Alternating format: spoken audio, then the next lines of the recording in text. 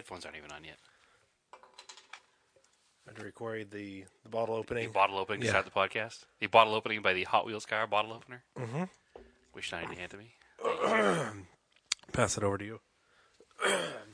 Good to see my voice is recovering. Yeah, still 4 weeks later. Yeah. I think we're going to check you into the hospital. Well, I got sick again.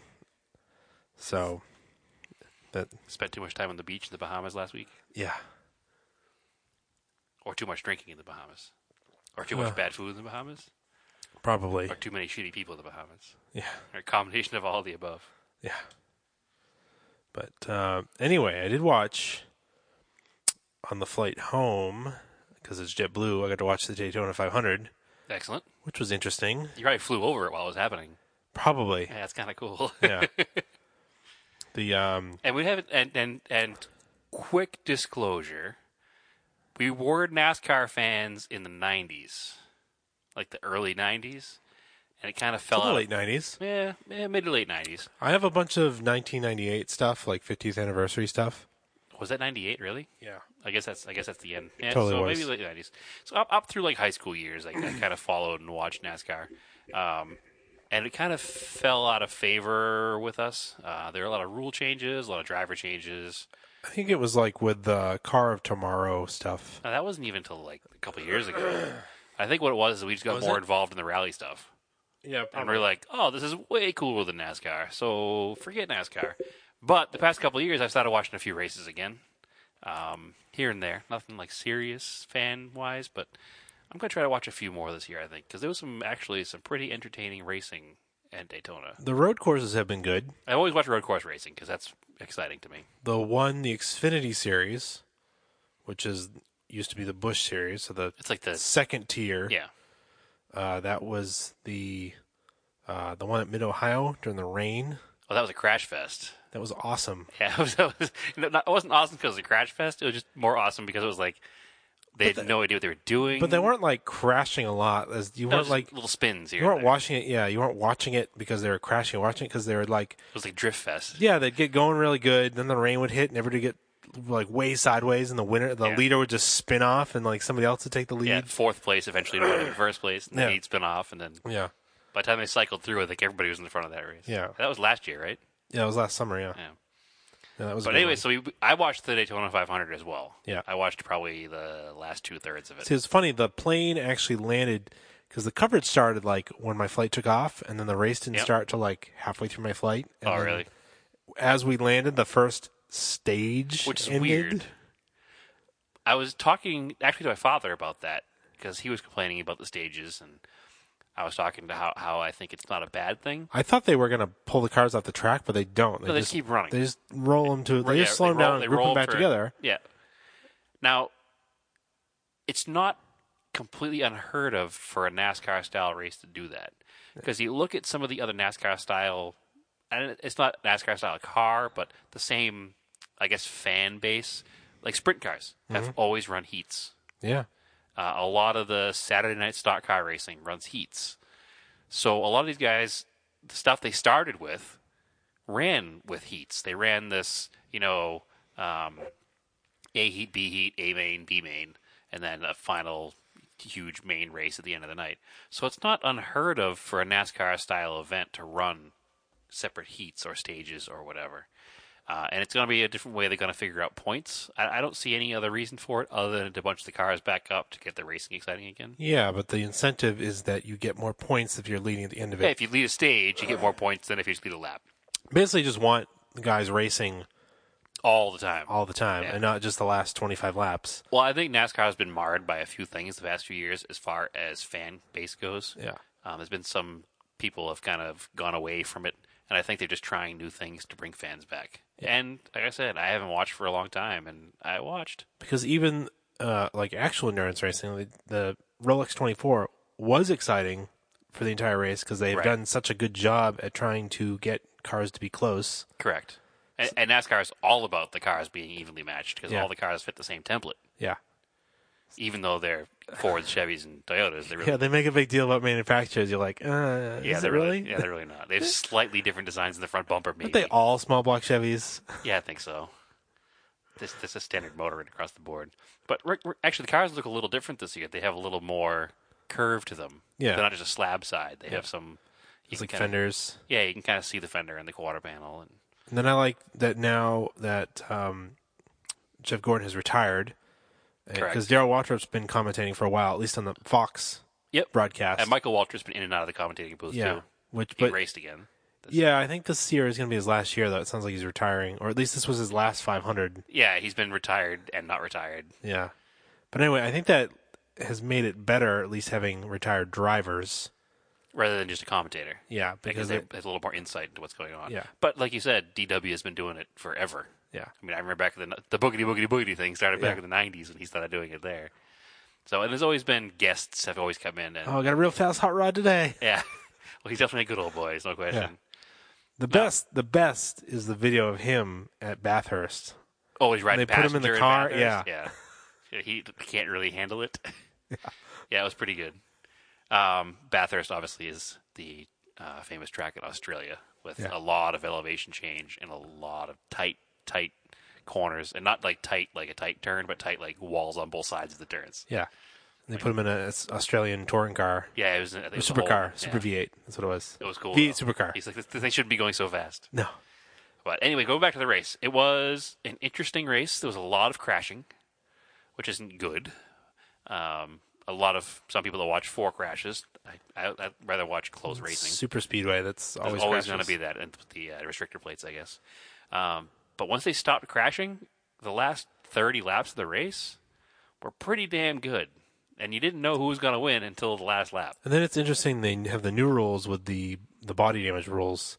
Go behind the wall, you're done for the day. Yeah. I kind of like that. That's kind of the way I think it should be, rather than have a back marker out there who's 45 laps down or 100 laps down and just kind of tying up traffic. Yeah. I think that's good. And actually what I was surprised about, and we kind of talked about it during the race, we were kind of talking back and forth over the Google chat, was the car that was in second place for the last 4 or 5 laps. Truex, I think. Yeah, Martin Truex. Yeah. The whole nose of the car was ripped off the car. Well, at least the right front fender. Yet the way the slipstream was working, he was still able to keep up with traffic. Yeah, he was in second. Right. But as soon as he lost the draft, he's done. He fell out. He fell behind 10 spots. Yeah, because he just did not have any aerodynamic advantage. It was cool to me to see that the way the arrow runs over the top of the cars, it didn't affect the right front corner of the car was ripped off the car. That was kind of interesting. But congratulations, obviously, to Kurt Busch for winning the race. You say that, not that he ever would hear that, but hey, congratulations anyway. It was a very interesting finish, and the only reason he finished first is because who was in front of him that ran out of gas? I'm terrible at NASCAR names because there's 43 of them on the track at a time. I forget now. Yeah. I wasn't sure if they ran out of gas or they got out of the slipstream. Or No, I think he ran out of gas. They were talking about gas, and then he just kind of disappeared. Yeah. Maybe he didn't. Maybe we're wrong. Life goes on, but it was a very interesting race to watch. It was a very good finish, and it got me excited for NASCAR again this year. Mm-hmm. So, give it a chance.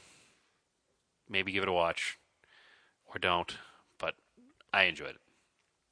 So, any project car updates for you, or? Well, I mean, we had a wonderful, wonderful week this week working on that Honda Accord. Yes. That is a quirky car, to say the least. It is not. It is a far departure from the, I guess, B series engine cars, or any Honda made in like the late '80s till now. Yeah, because they're all pretty much they were all the same up to like 2000. Yeah, they all fit a common theme, and they all interchange parts, and you could do anything on the car you could do in an hour. Yeah. Like, if you're a good Honda mechanic, you could probably have the motor in another car in an hour. Yeah, actually, I had a guy, when I was younger, when I had my Civic Si, when I worked at a dealership, the guy came from a Honda dealership, and I needed a clutch. He's like, oh, I'll do it. I gave him like $20, and he did it in like an hour. Yeah, which is ridiculous. Yeah, he was like, whatever, you're cool, so I just did it. You don't have to pay me that much. I was like, all right, cool. Awesome. It's not a $1,000 job at the Honda dealer now. Yeah. But anyway, I don't know how much of our audience has ever worked on a first-generation Accord with the big CVCC motor, the 1.8 versus the 1.4. Mm-hmm. I don't know how different that motor is. But the belts wrap around the motor mount. Not the timing belt, the drive belts. The drive belts. The packaging is very tight in that car. Wrap around the motor mount. Yeah. It doesn't make any sense. And then, not only do the belts run around the motor mount, but everything is so close. Like the car wasn't designed originally for America, so they had to add power steering and air conditioning for the American market, I guess, maybe. Yeah. Because in order to get the power steering belt on the car, you have to push the power steering pump all the way forward, and it interferes with the water pump pulley, and you can't do it while the belt's on the water pump pulley because there's not enough room.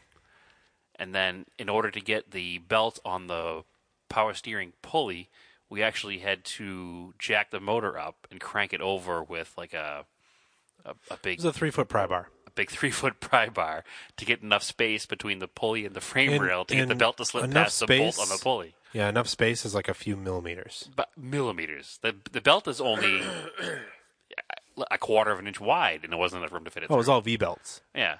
So that was an interesting process. A job that I would think would take an hour on a bad day wound up taking about 6 hours total. And again, it wasn't all working on it. A lot of that was trying to figure out what the hell to do to make it work. And it would take less time now, but it still wouldn't be a hour job like a set of belts should be. I mean, a set of belts should never be an hour. It should be 10 to 30 minutes to do drive belts, especially V-belts. We're not talking about a serpentine belt that has complicated routing or anything. We're talking about 3 separate belts that are all less than a foot. Oh, and then it's almost like the alternator was optional because It's backwards. It's mounted backwards, Yeah. facing away from the cam. Yeah, it's weird. Like you could have just had, it could have been like a cam-driven alternator, but it's not. That's so strange. Like the bracket hangs it off towards the fender. It's really weird. And that bracket, of course, is part of bolts to the motor mount as well. Yeah, and then bolts on 2 sides to the head. Right. And the block. So when you reposition the bracket, because it has to bolt 2 bolts into the motor mount and 2 bolts into the block, it took 2 of us because one person had to be below the car, jacking up and lowering the motor until we got all of the holes to line up between the holes in the block and the holes on the motor mount. Yeah, it's basically like it was this like 5-pound brace Chunk of iron. Yeah, I don't know if it's part of just. I don't know if it makes the engine a stressed member or something. Somehow it's very weird. I don't know why it's set up the way it's set up, but it's a very hateful car, and everything I tried to do to it turned into a nightmare. Even the oil filter, the change was. Yeah, well, hard. again, that was caused by the air conditioning, which might not have been there by design originally. No, it was running on definitely top added of the oil filter. The hard lines, and there were hard lines went into rubber lines, but they went right over the top of the oil filter, and you had just enough room to sneak it past, but not enough room to put a filter wrench on it. No. So, wonderful, wonderful car. It is a good car. Everything else seems fine. Like I was looking at like the gas tank and the brakes, and everything else is normal. It's like they were really copying European cars. They were like, "What cars suck to work on? Oh, European cars. Let's give those to the Americans." But it's well built. It's a very well built car. I mean, Yeah. the car's in 1979, and everything's nice and tight and solid, and Yeah. the car doesn't rattle, and it's a great car. It's just don't ever volunteer to do drive belts on a first generation Accord without knowing what you're getting into. And that's kind of what I did because it's a car that I sold, and I told the customer asked if I could change all the belts and do a tune-up. No, maybe you knew. I don't know. Maybe he did know, but I was like, "Yeah, not a problem at all. I'll take care of all that for you. You know, if we go for asking price, I'll just do everything." And unfortunately, I had to do everything. So, regardless, moving on. Whatever, it's done now. Did you do anything this week other than help me the last day on the car? No. No project cars. Did you get the Colt all set? I got it home. Yeah. Oh yes, other project cars. My 1980 Colt hasn't driven in probably since November or October. Just because it's been wintertime, it's been sitting, it got covered in snow, and then it just got left there, and I didn't do anything with it. I had that Honda Accord that we were just talking about was inside my trailer, which was attached to the back of my truck. So I was like, oh, I don't feel like detaching the trailer to go out and run some errands. I'll just take the Colt out because the snow's gone. Mm-hmm.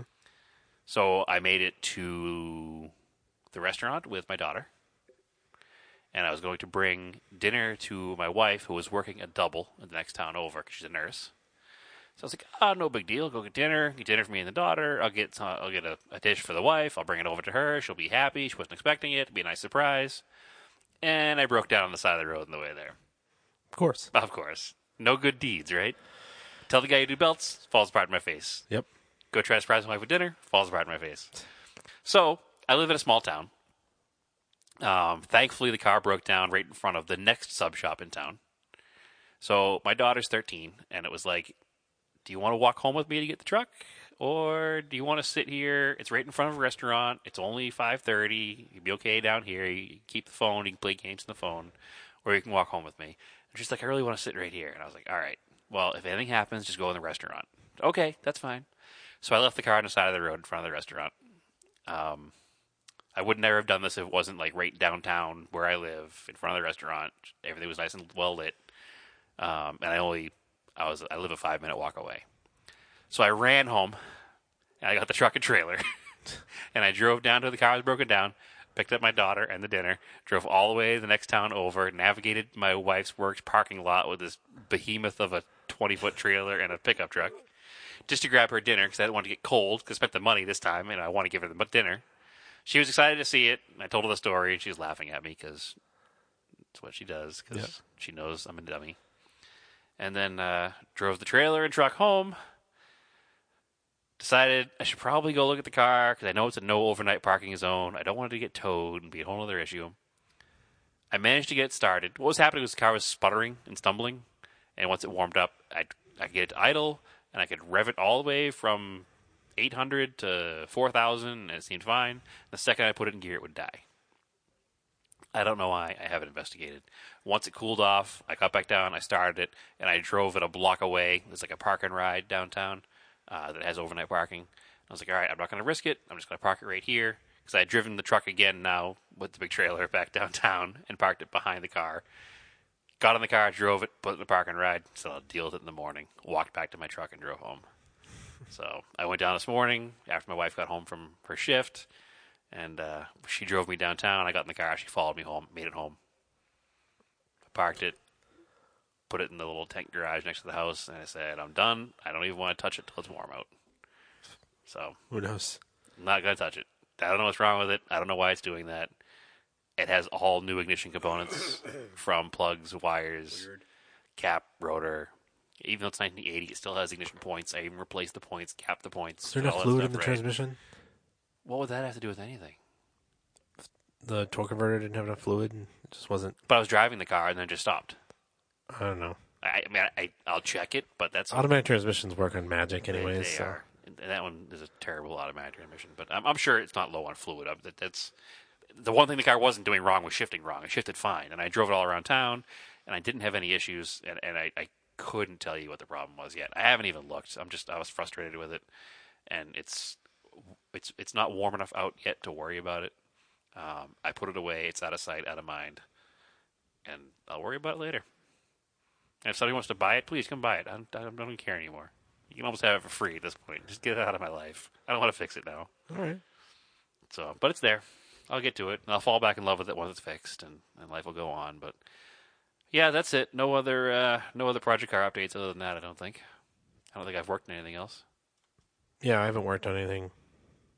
Exciting news! I am going this weekend with a friend to pick up a Mark I Escort. Nice. So that should be fun. The only thing I worked on was small scale stuff. And my Honda. So I started the RX-7 kit. First gen SA. Yep. Being the monogram one. We talked about that last time. So I had it all sanded, but in between podcasts here, I have primed it, which is the first time I used Zero Paint's primer. I usually use two-part? No, it's a single stage primer. Enamel or it's the lacquer. It's a lacquer? Yeah, it's synthetic. It's the same as it's supposed to be. Tamiya. There's supposed to be like a version of Zero Paints are supposed to be like a version of Tamiya stuff. It's behind you. Oh. That's it. And the it's weird because I used on the Evo, I used Tamiya primer that I had, and then I put Zero Paints over it because they're supposed to work that way. But I decided to use the Zero Paints primer in the airbrush, and I did like a light coat. Found a mold line, a couple mold lines I missed, sanded them down, went to recoat it. It started to like pull from edges. Yeah, it looks like a fault line across the middle of the hood. Yeah, it was weird because I thought I laid it on thin enough coats to not do that, but maybe I just did it too thick and it like pulled from edges. So I could resand the hood, but the body where it pulled, I was like, it's not that bad. It was in like seams where it pulled. Yeah, I saw like around the edge under the hood. And So I said, screw it, and I just put the paint color on it. And I think it looks pretty good. It's got a light coat of the first color. yeah, it looks pretty good. It's like a burnt orange. Yeah, it's like a burnt orange, and then Which is actually cool because it's kind of like it's the same color as the 79 RX-7 the real one that my father used to have. Yeah, so what I'm gonna do is just do some more light coats of that, and it should darken up a little bit, but not by much. Yeah, it should look pretty good. And then Yeah. nice clear coat over it. It should be real nice. So that's it for that. You have anything else, right? I've worked on a couple of small scale projects. I have a couple of Revell, one monogram, one Revell, which is depending on what time you're talking about. They're the same company. Yeah. Porsche, that Porsche 904 kit.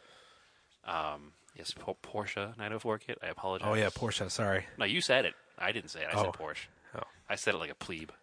Well, see, I had to learn because the company I worked for. Yeah, the Porsche 904 kit. Yeah. I have two of them. Porsche. Yeah. And I took them out of the box because I noticed in the box they had different wheels. And I was like, oh, I want to build this one. I was like, but the wheels in that one are cooler looking. And one of them is an original release of a 1965 kit.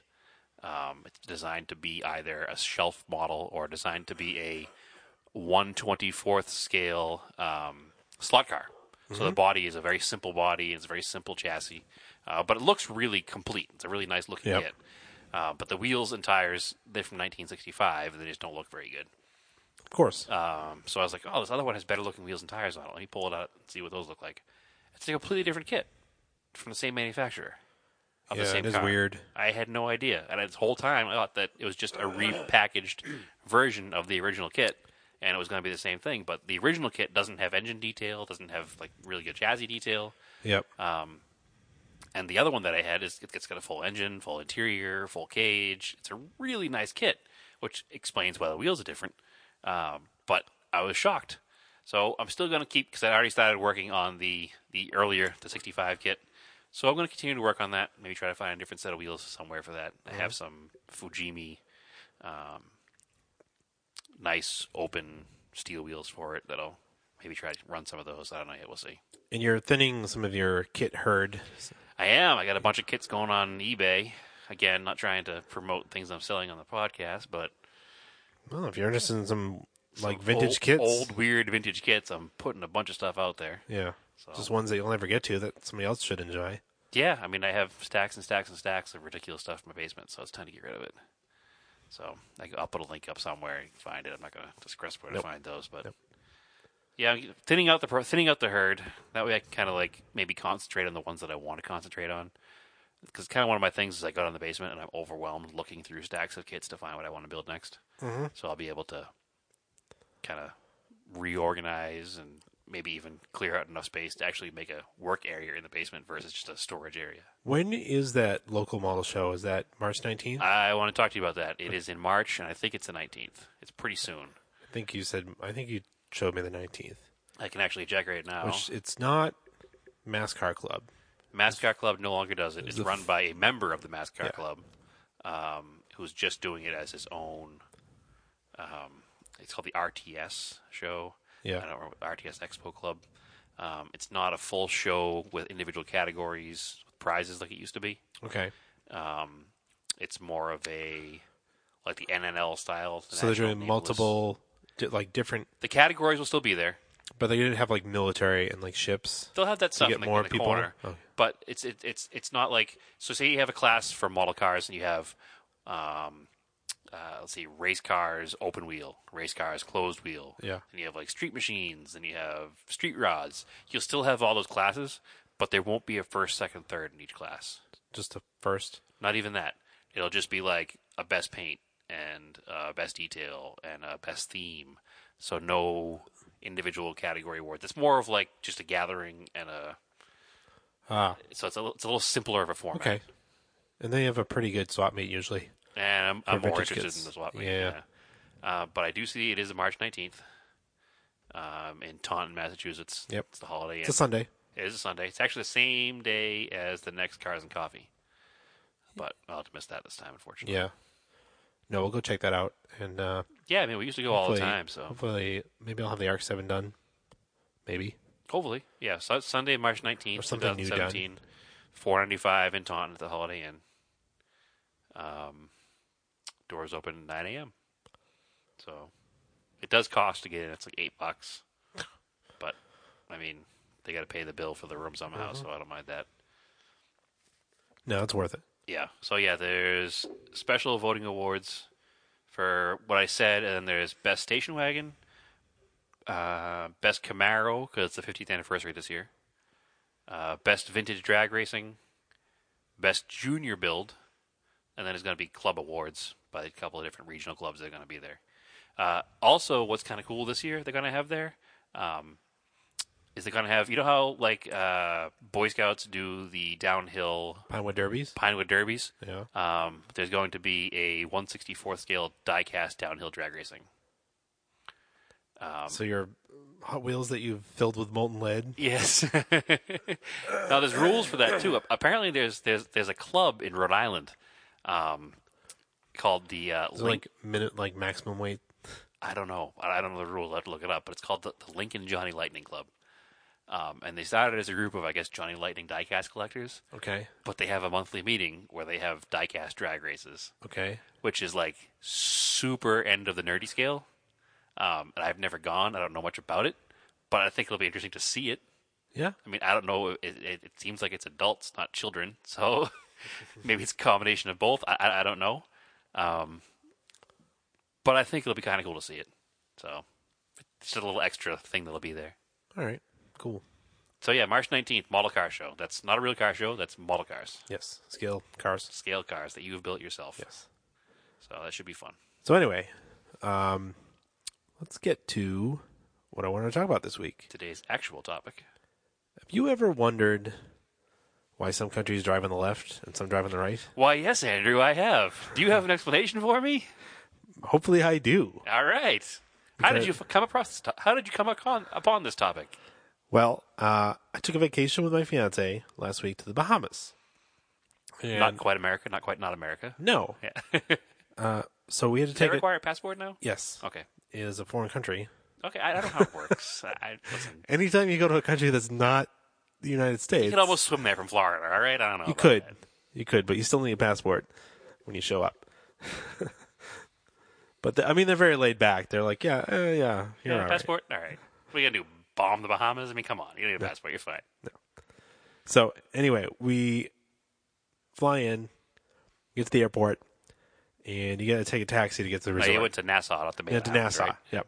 Which is actually the capital. It's the smallest island, but it's the capital. That's kind of cool. Yeah. Kind of weird.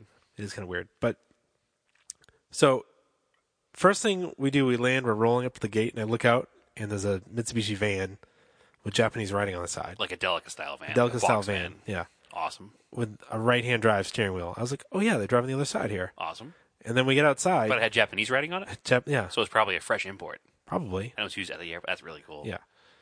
They probably just import whatever they want.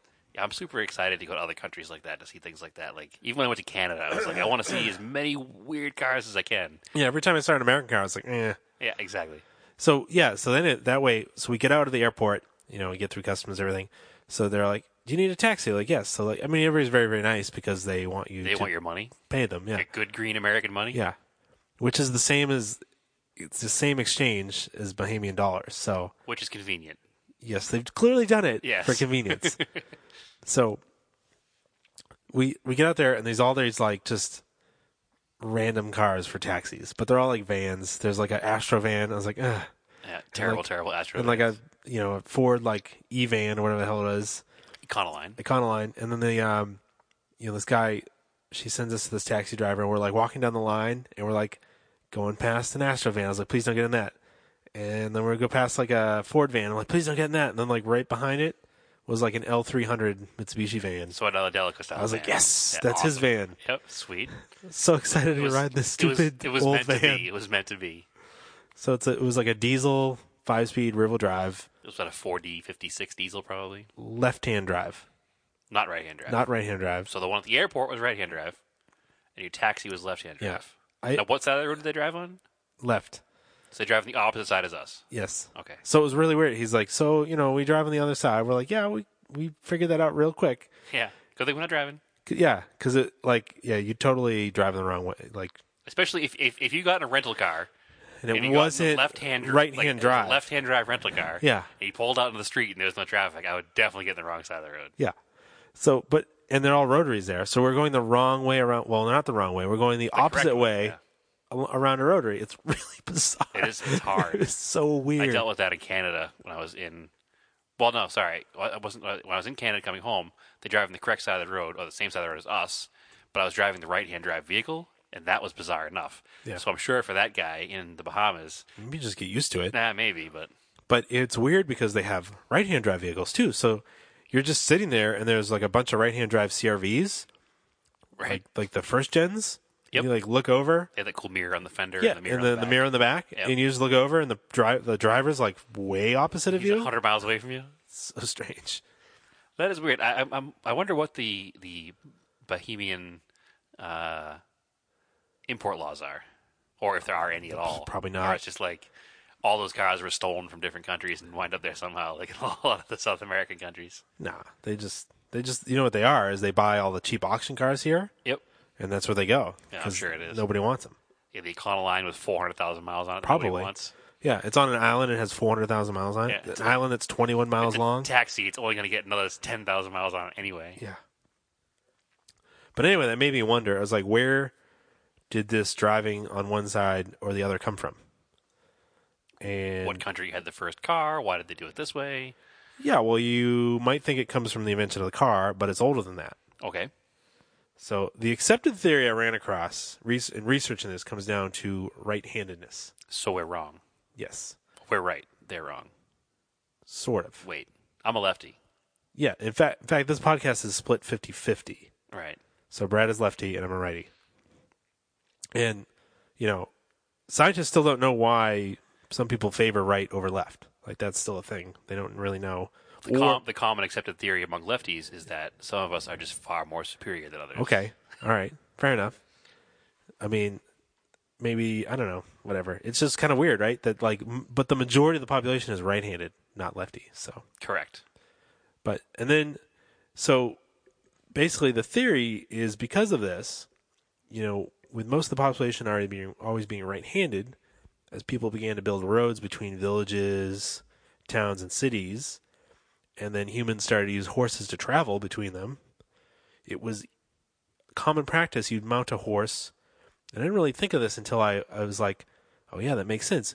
If you're right-handed, it's way easier to mount a horse from the left side of the horse because you throw your right leg over it. I don't know if that it's easier or not Because you're a lefty. You'd want to do it the other way. I don't know that I would because I think about like a bicycle or a motorcycle. I don't do that. Because they're designed for right-handed people because the kickstands are always on the left. They lean to the I've left. just been forced to do it Yes. wrong my whole life. Yeah. Yeah, totally. I don't accept this Nope. because they make left and right-handed guitars. Yeah, but that's because it's easier to you're not getting on them. No, but like I've held a left-handed guitar and it feels awkward to me. You could didn't one of the was it like McCartney or something? Didn't he play one upside down or something? I don't know, but like my wife has a guitar and I Yeah. can pick it up and she's a righty and I can pick it up and like it feels correct to have I feel like it a would be fret in my left hand. I feel like it would be easier for me to Right. play a No, left-handed I don't guitar. Maybe now I'm confused. Because- maybe I'm wrong.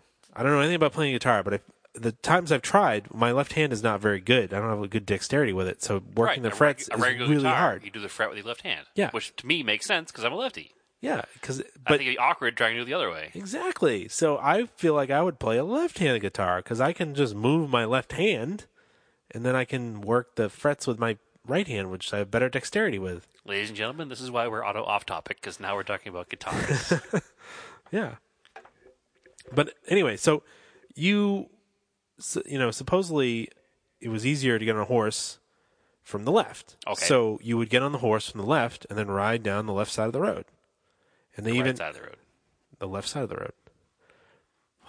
Because a lot of times you'd have, for like women wearing dresses or something, you'd have steps on the left side of the road to get on a horse, or just to help people get on a horse. They'd be on the left side of the road. Okay. So that's I don't know. That's where it came from. Supposedly, yeah. So why do we here in the United States and Canada drive on the right-hand side of the road from the left-hand side of the car? Well, the other thing with riding on the left, and this explains maybe why England does it. Supposedly, it presents your right arm, if you're dominant with your right arm, to oncoming travelers. So you can reach for your weapon that is holstered on your left, which is usually a sword. You if you're right, you holster it on your left. So I'm also, not only as a lefty, now am I awkward in general social gatherings, I'm also going to die first in a duel. Possibly. Yes. Wonderful. Although, if you're pitching to a right-handed batter... I have an advantage as a pitcher if I could pitch a baseball. Yes. I'm just screwed in general, I guess, huh? So, that's sort of where it started. Okay. And then so the American laws were decided by a lefty, apparently. Yeah. Because he was like, F this England crap, we just want to be different. I mean, but generally, though, back then, traffic was so light that it was just And like... it was horses. Yeah, Moving it at just came 15 down to miles an local hour. tradition. I mean, some people may have ridden on the right, some people may have ridden on the left. Now, the other theory is that in the late 1700s and early 1800s, as larger wagons were created to carry more goods Okay. between towns and markets and ports and whatever. So the 18-wheelers are wagons. Exactly. All right. Multiple trains of horses. Like instead of just 2 horses, like 4 or 6. Yep. Like big wagons. Yeah, like the Budweiser carts. You see. Yeah, exactly. So the person driving the wagon, because they would get on the left side of the rear left horse, Okay. because they could hold the reins with their right hand and work the brake with the left. Because if they were Because right-handed, most people are righties. so that Yeah, this talks about England still, but not the no. United But as States. it actually happened in the United States. As you are driving this gigantic wagon and you can't see the other side of it, the right side of it, very well, Because you're on suddenly the left. you want to pass with everything on your left. So you start to drive right. Okay. So you put the right side towards the ditch and the driver towards the center of the road. That's how in America we started doing left-hand drive from the big wagons that they probably didn't have Yep. in England and smaller countries because they Yeah. didn't have It as also came far from of a France, distance. yeah. Or as far well, France has got a lot more distance Yep. to cover than England does as well. Yep. And actually France still to this day drives on Yep. the left-hand side. So it comes down to the fact that it's still prevalent today. Like in America we have big cars, big trucks, big things. Yep. And back when it was horse and buggies in America we had big horses, big buggies, and big trains of things. And then, of course, the other theory is that after the American Revolution, we wanted nothing to do with England. So we How does definitely... England do this? we Let's would- do everything the opposite. Exactly. We do everything exactly the opposite. And I even learned that in 1792, Pennsylvania was the first to pass a keep right law on their turnpike. And then New York followed suit in, In what year? 1804. 1792. They call it a turnpike? Yes. That's interesting. Because there was pikes that you turned after your toll was paid. You had to pay tolls in your horse and buggy? Yes. I'm learning a lot today. Yes. Well, thank you, Andrew. And, I'm still not clear exactly why we're on the right-hand drive still today. well, Because you would think once manufacturers started making cars, they would have been like, hey, we're going to sell these things all over the whole world. Let's standardize everything. well, exactly. And only about 35% of the world's population drive on the left. So which is we're in the not a lot. minority. We're in the majority. Majority. We drive on the right. See, it gets confusing because we drive on the left-hand side of the car, but on the right side of the road. So when you say we drive on the right, I'm like, no, we drive on the left. But no, we drive on the right-hand say- side of the road. I should say right traffic, left traffic. Okay, so we are right traffic. We are right traffic. 35% of the population drives on left traffic. Okay. Now, is that due to the fact that we are a huge country and we have more people here? No, Or is it just it was just country percentage, not people it percentage? was just tradition. That's how it started. No, I mean, as far as the percentage goes, is that a people percentage or a country percentage? That's countries. And Oh, okay. all population, I guess. Okay, it so was that might have said population. to the fact that our population is huge versus the driving population in Guam. No, they drive on the right hand side. Oh, it's bad. I'm sorry, on the left. The right-hand side of They the drive road. on the right-hand traffic. side of the road. They're like us. Yep. Guam is like us, which is probably our fault because of the military base. Well, they're a province. Yeah.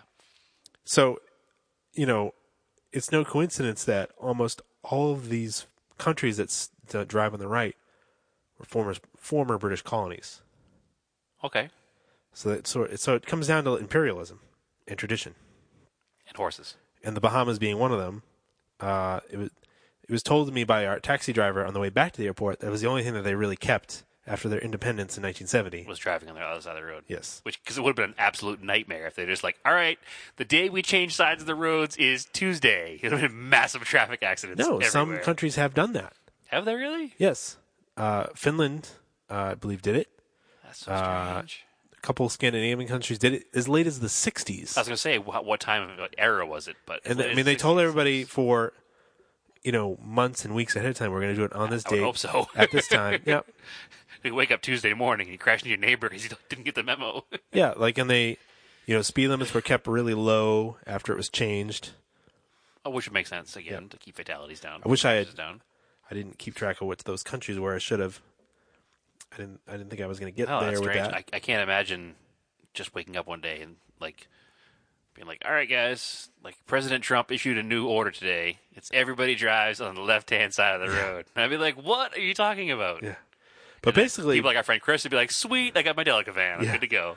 But basically, Britain stuck with driving on the left, and eventually it became so ingrained and far too expensive for them to change over. So that's why they're like it. They're just like that. Now, this whole discussion we're having about left and right. But continental Europe drives on the right, North, South America, most of Asia, Africa, and a lot of it came down to the driving habits of imperialism. So French colonies drove right, English colonies drove left. That's so weird. Now, this whole topic is also motorcycles. Some motorcycles, particularly British motorcycles, are not standardized from pre-1965-ish. Yeah. And they'll be opposite of what anybody who rides a motorcycle today would know. So your clutch and brake will be on the right, and your clutch and shifter will be on the right, and your brakes will be on the left. If there's one vehicle that standardized controls wouldn't matter anywhere, it's a motorcycle. But they do matter. Yes, because if you go from a motorcycle that the clutch is on the left to a motorcycle that the clutch is on the right, the first time you get to an intersection, you're going to crash. Yeah, I didn't say that right. So, if you standardized motorcycle controls, it wouldn't matter. It wouldn't matter where it was being driven. So now, why did they get standardized? Just because people were going to crash them? Because, like I said, pre-65. There was DOT laws in the United States, and if they wanted to import these bikes, they had to switch them over. So England was like, all right, we spent enough money making our cars the opposite way for you bastards. We're not going to change our motorcycles. We're going to keep them all the same. No, they changed them. Right, but we're going to make ours the same. We're not going to keep our own traditions because we spend enough money changing cars. So this really gets complicated with the invention of the automobile. And early brass era cars, early cars. Yeah, there was no standardization at all. And they were based on basically horse carriages with engines. Center tillers. That is center tiller, so it didn't matter what side you drove on. Right, it was a big stick like a boat. Exactly. Front instead of the rear. You could sit on either side of the car and just steer it, or in the middle. Yeah. And a McLaren F1 is a pretty sweet car, but that's an understatement of the year. Its center steering position isn't really practical for everyday use. Neither is anything about a McLaren F1, Andrew. No. But, eventually automakers had to pick a side. Yep. And at first it made sense to have the driver enter from the curb, right? Because why not? If you're the early stages of inventing an automobile and you're going to go get into your car, you're going to step off the curb and just get into it. Yep. Until you start thinking about families and passengers. Exactly. I'd rather have my daughter go out the curbside. Well, yeah, especially in the front of a car. Yep. And then it was if you've got your best girl with you and she's wearing that giant dress. That would be my wife. You can't, she can't exactly get in from the curb and get around those giant steering wheels that those cars had. That's true. So they decided to move them. I mean, especially those cars had the ground clearance of your truck. Yeah, you had to walk up into them. Yeah.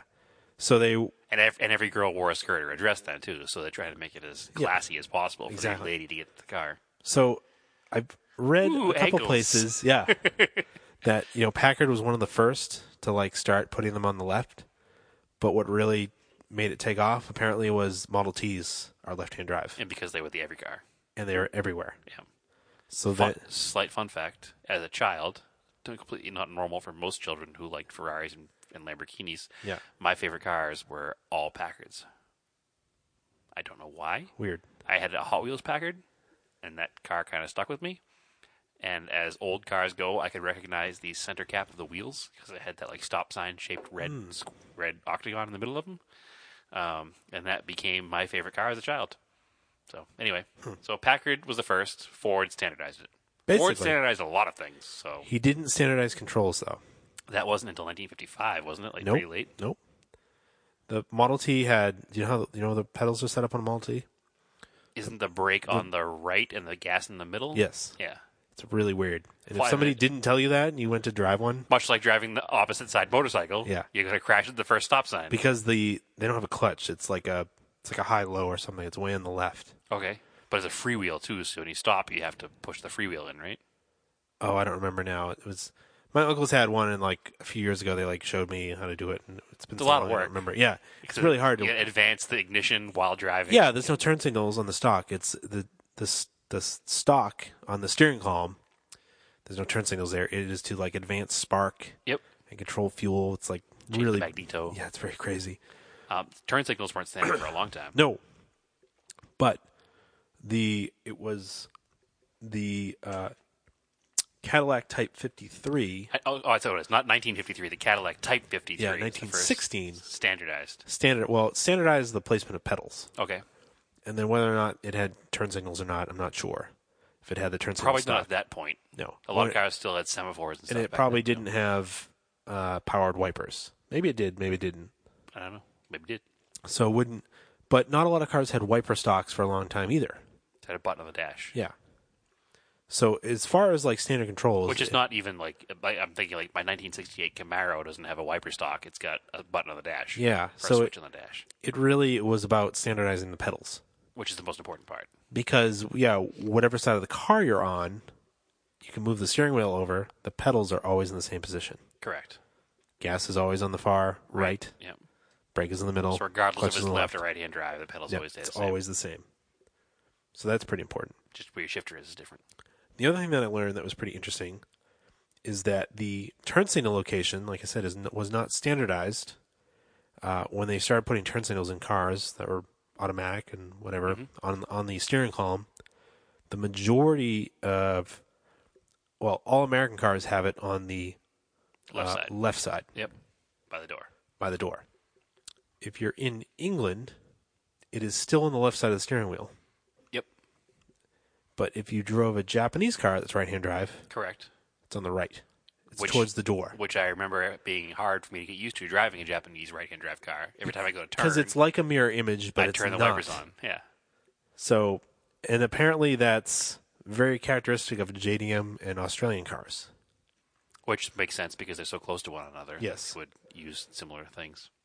But apparently, if you bought a car that was built in Japan for the English market, they would switch them. Oh, really? Yes. I didn't know that. But it was but I guess, So the parts existed, they just didn't do it. yeah, I guess That's a lot of weird. modern Japanese imports, though, have gone away from it. They've standardized it and then they put it on the left. Okay. That's a first for me. I didn't So- know any of that either.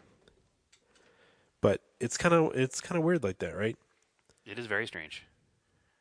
But I mean, my big thing was with 65% of the world being left-hand drive, it would make sense for a country just to standardize. So why car makers, especially Japanese car builders, would go through the trouble of engineering both left-hand and right-hand drive cars is like really weird to me. That's a lot of money that you don't think would. I mean, I understand why they make both. It's just why not standardize the world as far as driving? Because Japan was not an English colony. Nope. And in fact, it was basically rebuilt by the United States after World War II. And before World War II, they were more in bed with Germany than anybody else. So it's very strange that they was even a drive in the opposite right-hand. way. Right hand of the road country. Yeah. Yeah, it doesn't make any sense. Like early on, they could have easily, after World War II, just switched. Because they didn't even make many cars yet by then. No. They had very, very, very. And they were very still few like cars. developing after being destroyed. So just really weird. Maybe they just chose based on countries around them. Russia drives on the left. Australia. Oh, sorry. Russia drives on the right. Yeah, they drive like us. It's everywhere. It's basically, there's only like a few countries in Asia that don't Is there anywhere in the world I don't know if you looked this up or not, where like if you cross into the border, like is there a border you can cross where you got to change sides? Other than like England and France, which isn't like there's a tunnel that does it for you. Supposedly, it was between. In one article I read, it was between China and Pakistan somewhere. Okay, does China drive on the right or the left? China drives on the right. So like us, Yep. not like Japan. Nope. But I believe Hong Kong drove because it was an English colony. On the left side of the road. Yes. So strange. It's so strange. Yeah. Now another place that I, as a lefty, get screwed. Well, you can cross from England. Well, as I said, but To France. the tunnel does it for you when you drive through the tunnel.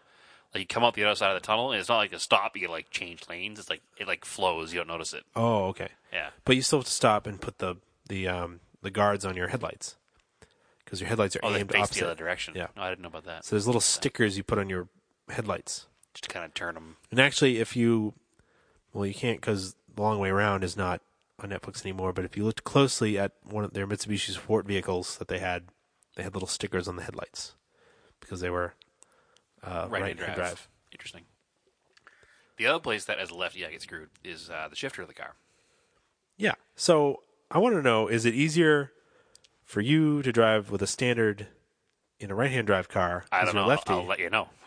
Oh, you haven't driven one? I've never driven a right-hand drive standard car. Oh, that's right, Chris. I thought Chris's Delica Chris's was. van was an automatic, yeah. Oh. And I drove that Mitsubishi Dangan, Yeah. but I never really got out of like first, second gear in the parking lot. I drove it, unfortunately. I didn't get a Weird. good day with it. A funny thing about that, though, is the way I learned the shift pattern was from the passenger seat of my father's ramp truck in the 80s. Yeah. So I shifted with my left hand, and I remember being like a young teen, like 13, 14 years old, and like starting to panic that I was getting my license, and I was never going to be able to drive a standard because I'm a lefty, and I had to shift with my right hand. But then once I learned to do it and did it, it's never been an issue. I can't imagine it would be difficult. I don't know. I've adapted pretty well, I guess. Yeah, I never thought of it because You're a righty. I'm righty. You're commoner, That's right. an independent thinker like a lefty. Yeah. Yet I've never driven a right-hand drive manual transmission car. I've driven a couple right-hand drive cars, and unfortunately, they've all been automatics. So I'd like to try that, obviously, and I hope someday when I have my Evo 1 or 2 or Lancer box type, I will not be buying an automatic of any of those vehicles. Because the shift pattern is the same. 100%. Doesn't change at all. No. The pedals are standardized, the shift pattern is standardized. Unless you're driving a dogleg car, that changes a little bit. It's not necessarily that the shift pattern is standardized. It's just that it'd be silly to build a reverse gearbox. Like, It's a lot of work. yeah. Oh, when you think about it, it doesn't sound like much more work than building a whole right-hand drive car. Yeah, putting a right-hand drive steering rack, a right-hand drive dashboard, like everything. Everything changes. And you think about, like, we're talking about... The wiper transmission, everything's backwards. Well, I was talking to... Or swapped. Yeah. Our friend Al, who I'm going to pick up the Mark II Escort with, Yeah. so the Mark I Escort, has a Mark II Escort, which Yeah. is left-hand drive. Oh, this car's not? No, they're both left-hand drive. Okay. But the Mark II Escort is left-hand drive, and the car wasn't designed originally to be left-hand drive. It was sold in Holland, which is Yeah. they drive from the right in Holland. Yeah. The right side of the road and the left-hand side of the car. Yeah, so stuff probably interferes with, like, the exhaust. So when the car has, like, the carburetors and everything, the brake booster was inside the car. Because it was on make a left-hand drive, there was no room for the brake booster. So it went inside the car, under the dashboard, on the passenger side. Weird. Doesn't make any sense, but that's just the way it works.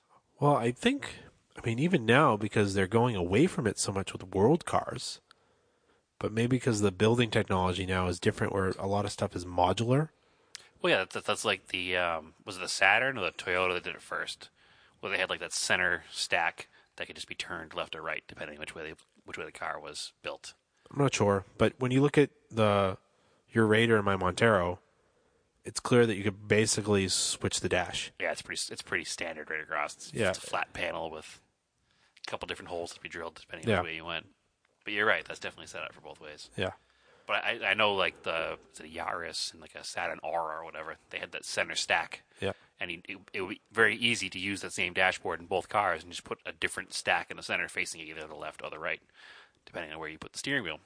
Well, like we were talking about the your Galant that somebody had swapped. Right, and it was a crap ton of work for whatever benefit or lack thereof that there was. Yeah. And that was so much stuff was changed that you couldn't even have heat or air conditioning. No, and then I don't know, it's just very weird. Like, why didn't because they standardized so many things. Like, they came up with standard sizing, like SAE, metric, like DOT stuff. Do you know there's a third, and this is like another off topic, there's a third wrench size and screwdriver size? Well, it's Japanese standard. There's a Japanese standard. Yeah, I need to get some Japanese standard screwdrivers. Especially Phillips heads. Yeah, because it explains why I rounded off so many screwdrivers. Every single Mitsubishi part that has a Phillips head on it, I've had a hard time removing. And that's the reason that I have, like, Phillips head, like, drivers. Yeah. But if there's a whole other standard size screwdriver that I was unaware of until very recently, that makes me angry. Yeah, a lot of people don't know that. No, I had no idea. I mean, I've been doing I only Japanese, found out recently. Yeah, exactly. I've been doing Japanese cars my entire driving career almost. Yeah. And I've been frustrated. We've made the joke many times that the interior bolts of Mitsubishis feel like they're made out of, like, I don't know, like cheese, because you turn them with any screwdriver and you just strip the bolt out. Yeah. So apparently there's a whole other standard size that we didn't know about. Yeah. So I have to buy some of those too. Should probably invest in some of those soon, actually. Yeah. But it's just weird to me that they didn't, like, a long time ago, somebody wasn't just like, we're going to make all cars drive on one side or the other. But when you because think it really doesn't matter. It doesn't matter in the end, because the most important part about cars that are set up to drive on the right or cars that are set up to drive on the left is that you put the two drivers at the center of the road when they're opposite each other. Right, so they can get a better angle of, or better judgment of how close the two yeah. cars are. So if they're oncoming, they don't hit each other, hopefully. Which, driving a right-hand drive car in a left-hand drive world is a little unnerving at first for that reason. Because you're very nervous about the left front corner of your car all the time. You're very aware of it. You find yourself favoring the right side of the road a lot. Yeah, so you end up driving close to, like, parked cars. Yeah, a lot closer. Which you really shouldn't. You should drive close to the line. It's just hard to judge. Yeah. It's just hard to judge the line from the other side. I found myself setting the mirror up on the passenger side so that I could see the ground in the mirror, so that I could see where the line was in relation to the car as I was driving down the road. And that's what, especially on the highway where it's just like, long highway trip and there's not a lot of things to judge by. That's how I had the mirrors set up so I could see the side of the car and the line, so I knew where I was on the road. You won't drive into the ditch. No, you're very good at avoiding the ditch. And the other problem is parallel parking. It's really easy to get into the spot. It's really hard to pull out because you can't see shit. Well, it's just like... or making a left-hand turn across traffic. Well, have you ever parallel parked on the left-hand side of a one-way street? Oh, absolutely. That's not a problem at all because you can see getting out. There's only traffic going one way, so I don't worry about it as much. Yeah. And it's usually a smaller, less busy street. Yeah. But, like, parking a right-hand drive car in a left-hand drive world and trying to pull out in a major, like, thoroughfare from the side of the road is a little unnerving if the mirror's not set up right. It's like, for some reason, it's easier to... Whatever reason, it's easier to slide the car when you're taking a left-hand turn, for some reason, I find. You mean like a drift-style slide? Yeah. See, I disagree. I have an easier time taking a right-hand turn sideways. It's just me, or maybe being a lefty or whatever, but I don't know. I don't. Maybe it's not even easier. Maybe it's the same either way. I just always like to be sideways. Yeah. It's the only reason I like it when it rains. Hey, sideways day. Yeah. Couple small things if we're done with this topic. I think we've pretty much worn it through. Yeah. So, I mean, that's basically why right-hand and left-hand drive, or why right-hand traffic and left-hand traffic exist, because of imperialism. Yep. Goddamn English. Stubbornness to change. More of that than anything else, it seems like. But it's been around a lot longer than cars. Which is I thought it started with cars, but nope, it went back further. So. Interesting to learn. Slight change of pace tonight. Yeah. We don't usually do new car news, because we don't really care about new cars. Well, what new car news do you have? Alpine.